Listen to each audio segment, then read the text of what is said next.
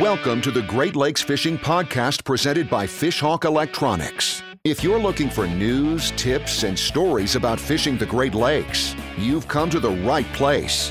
And now your host, Chris Larson.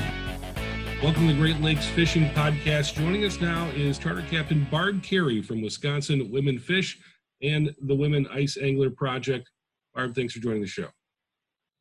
Hey, thanks for asking me. Yeah, I wanted to have you on today on the show to talk about fishing the Great Lakes with a smaller boat. When I say small boat, I mean a boat in that 20-foot and under range, something you could potentially see fishing a 200-acre lake over the weekend.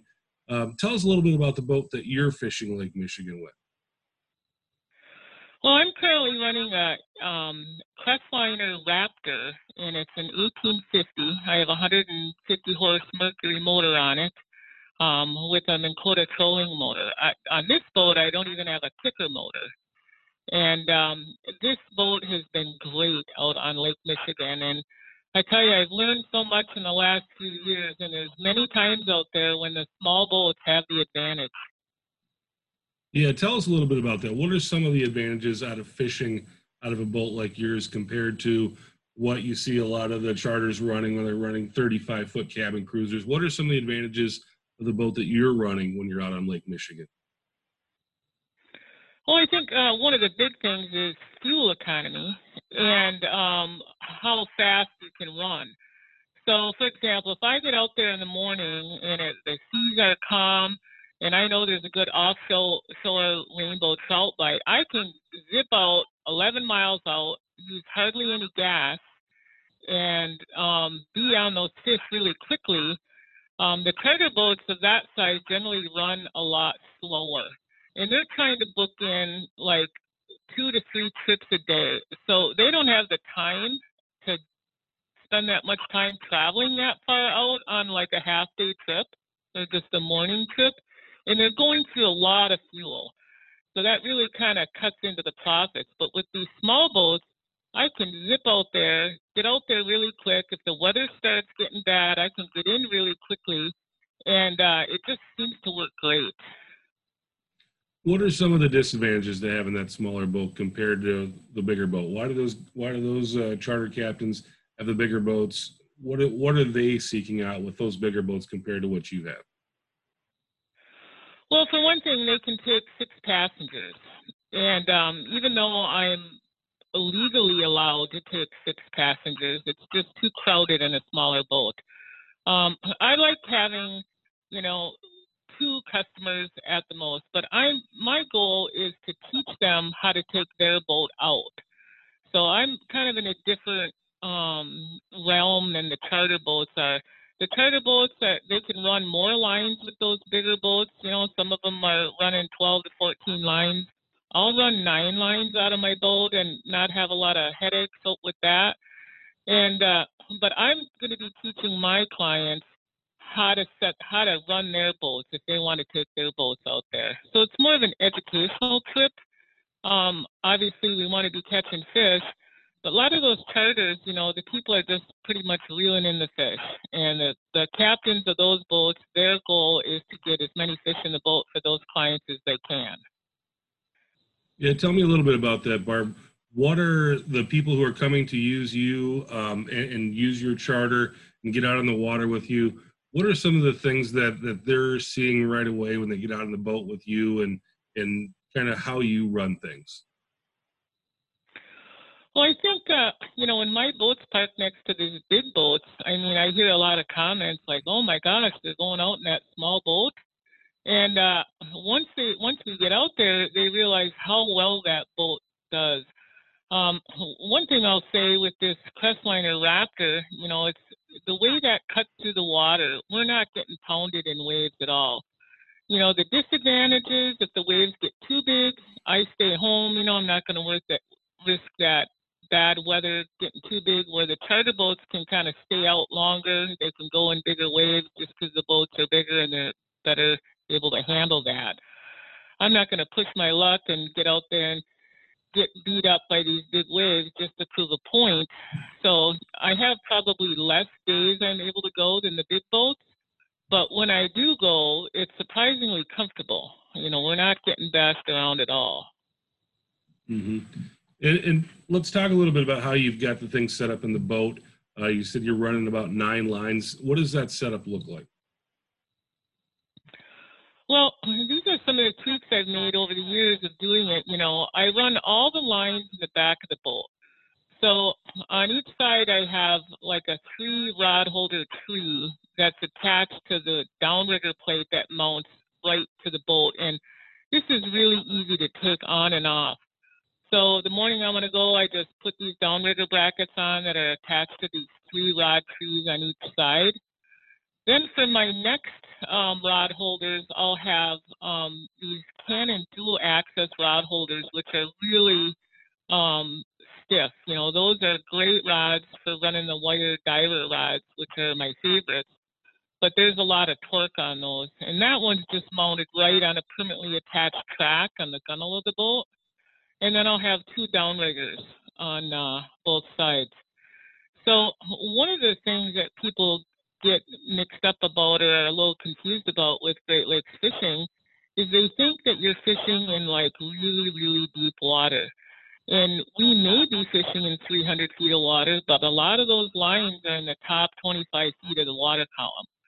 So, some of the best rods this spring have just been with a 1 ounce inline weight in a spoon. You run that with a planer board far away from the boat, and the rainbow trout are just going crazy on those.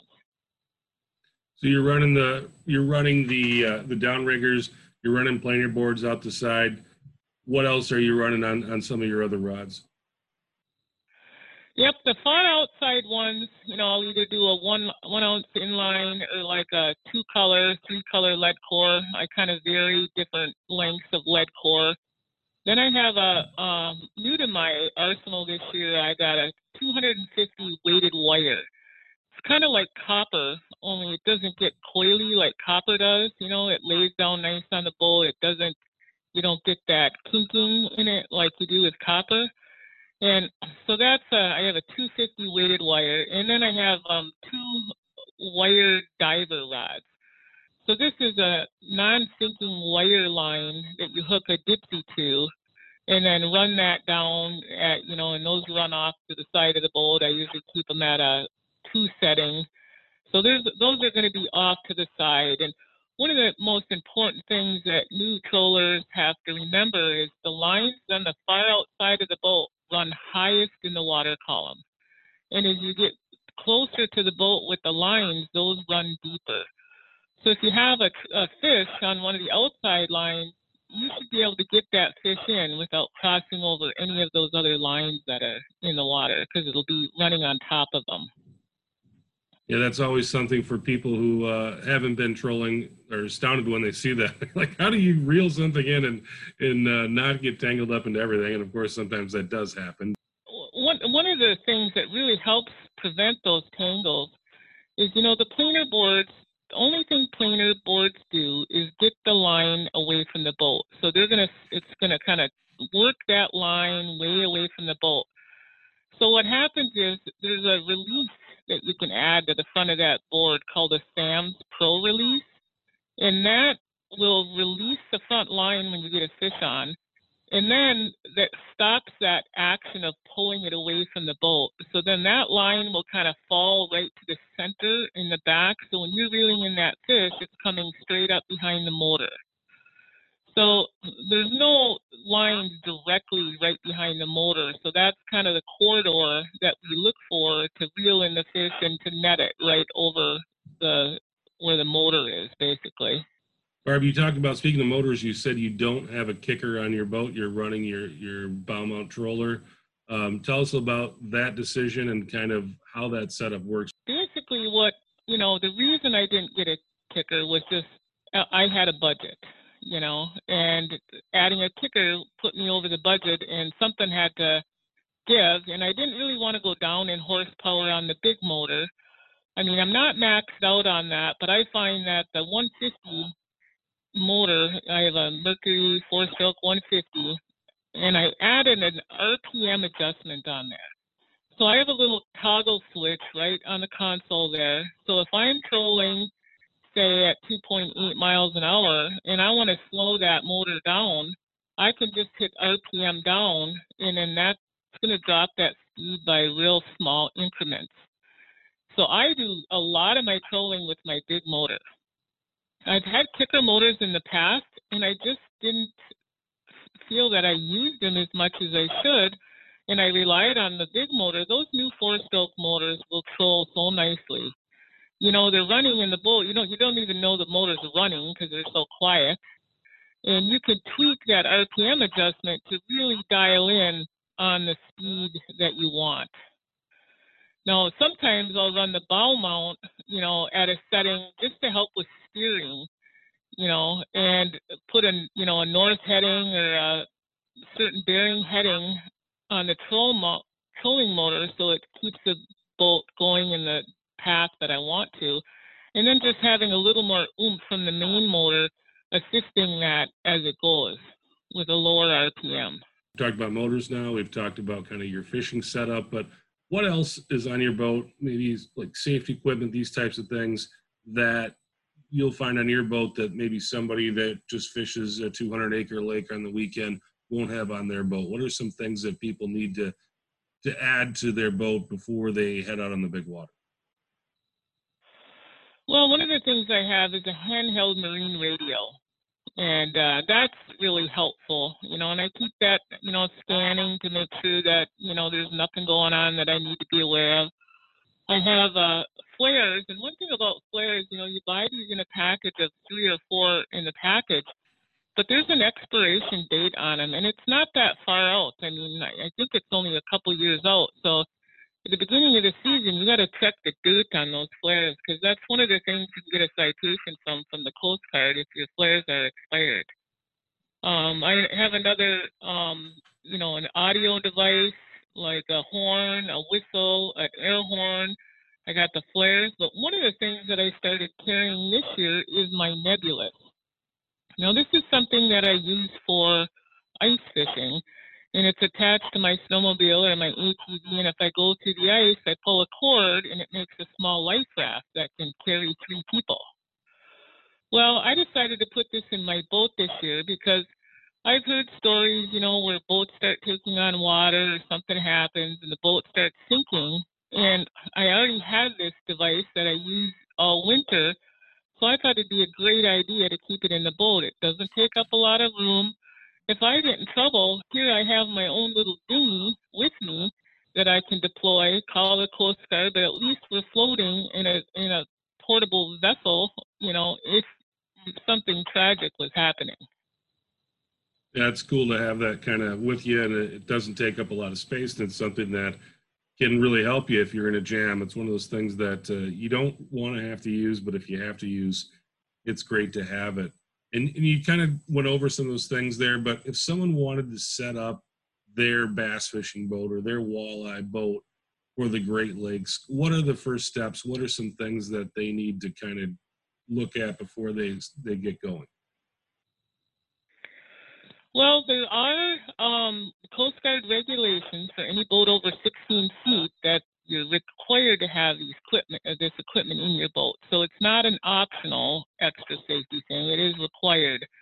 So be sure to review what those are. That's the sound producing device, the visual device. I mean, you're going to have all those tools in place. You have to have your cushion out and available. You have to have life jackets, of course. And it's really, this is where I see people out there all the time in small boats, much smaller boats than I am, and there's some decent sized waves, and these guys aren't wearing their life jackets. And I think that's just crazy. Invest in a life jacket that's comfortable, that you don't mind wearing, and just decide to wear it. Make it a rule in your boat that, hey, if you're fishing with me in my boat, you're wearing your life jacket, because a few times something has, like a cooler lid of mine once blew out of the boat. Well, that thing was so far away so quickly, and you just can't turn around on a dime when you're pulling 9 lines, because when you're pulling cables and weighted wire and all this stuff, all of a sudden the danger of getting somebody caught up in that stuff that you're pulling behind to go back and go get them, that's a real danger. So, buying time to be able to get that person back in the boat is so important. No one is ever allowed in my boat fishing without a life jacket on, period. Barb, is there anything about fishing small boat, and I'm sure we could talk about this for hours and hours, but is there anything that you want to bring up today that I didn't ask you about? Well, one big safety thing is a lot of times in the summer, it's really hot. You go out on the lake, the water's cold, and a fog develops. And a lot of times people are, fishing out in this fog. Well, the law is that you have to produce a prolonged blast of your horn like every 3 minutes. And a lot of these recreational anglers that are out there trying their hand at this, they're not doing that. They're not aware of that law. So all of a sudden, out of the fog comes this boat headed right for you. You're both pulling a bunch of lines, and it's a real safety hazard.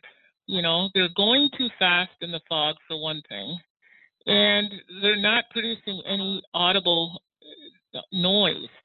So if you hear somebody blowing their horn and then you blow your horn back, you get a bearing of which way that other boat is moving. So then in a couple minutes, if they blow it again, now you can tell if they're coming towards you or going away from you.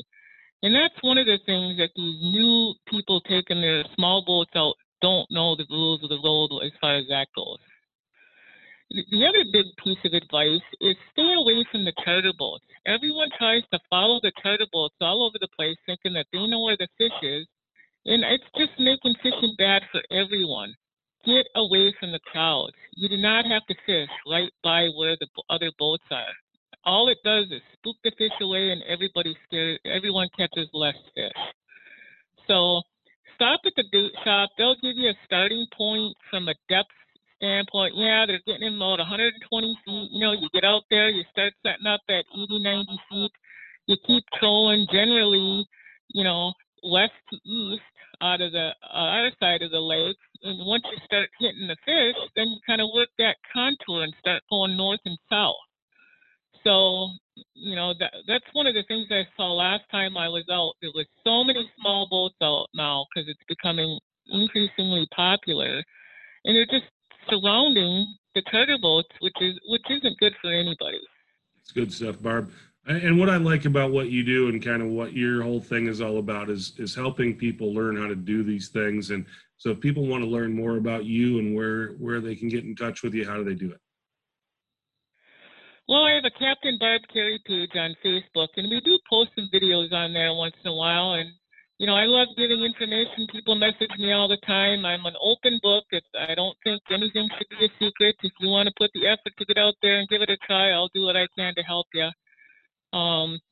So that's the big thing. If women want to get involved, we have this fishing club called Wisconsin Women Fish, and there are women that never dreamed they would own a boat, and now they have a boat. They're out on Green Bay trolling for walleye.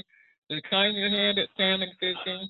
They're launching and loading their boats and going all over the place with a whole bunch of support from these other women and other instructors in the group. So it's a great way to kind of gain confidence, increase your skills, and just have a life more full of adventure. There's nothing better, especially in these times of COVID, being out with you and your best buddy in the boat and not having any other people around and just having a glorious afternoon on the water. There's nothing better than that. Thanks, Barb. Really appreciate you coming on, and good luck on the water the rest of the year. Thanks for having me. Thanks for listening to the Great Lakes Fishing Podcast presented by Fishhawk Electronics. For more information on fishing the Great Lakes, visit our blog at fishhawkelectronics.com.